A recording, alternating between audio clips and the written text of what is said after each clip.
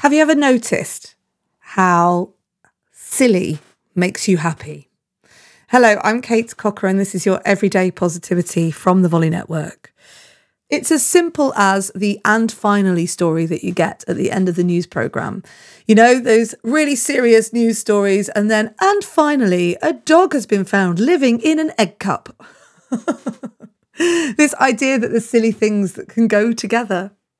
I read recently that some friends had asked their neighbours to take the bin out, and they'd literally dressed up the bin with some hair and some eyes, you know, the trash can, and they'd taken it out on a day trip, taken pictures of it all around the village.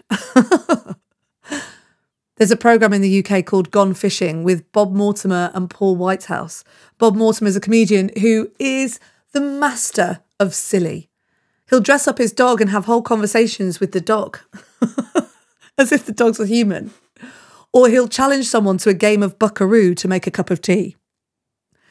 Every time it makes me smile, it makes me giggle, it creates some good endorphins. It's just silly. My favourite technique to end someone's kind of fretfulness is actually a Tony Robbins technique that I've heard down the lines, you know, someone who's met Tony Robbins and suggested this. And it's in the middle of your argument or in the middle of, you know, that serious moment, if you just wiggle on your seat. You wiggle your bottom and you just start wiggling your body and it makes you laugh. It breaks the tension.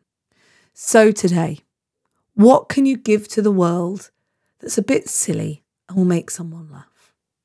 Could be a note in someone's lunchbox or on the fridge. It could be just putting something silly on a friend's desk at work. Let's create some silly vibes today and bring each other some joy. I'll be back tomorrow with another episode of Everyday Positivity for you. In the meantime, have a great day. And remember, be silly and you have 100% got this.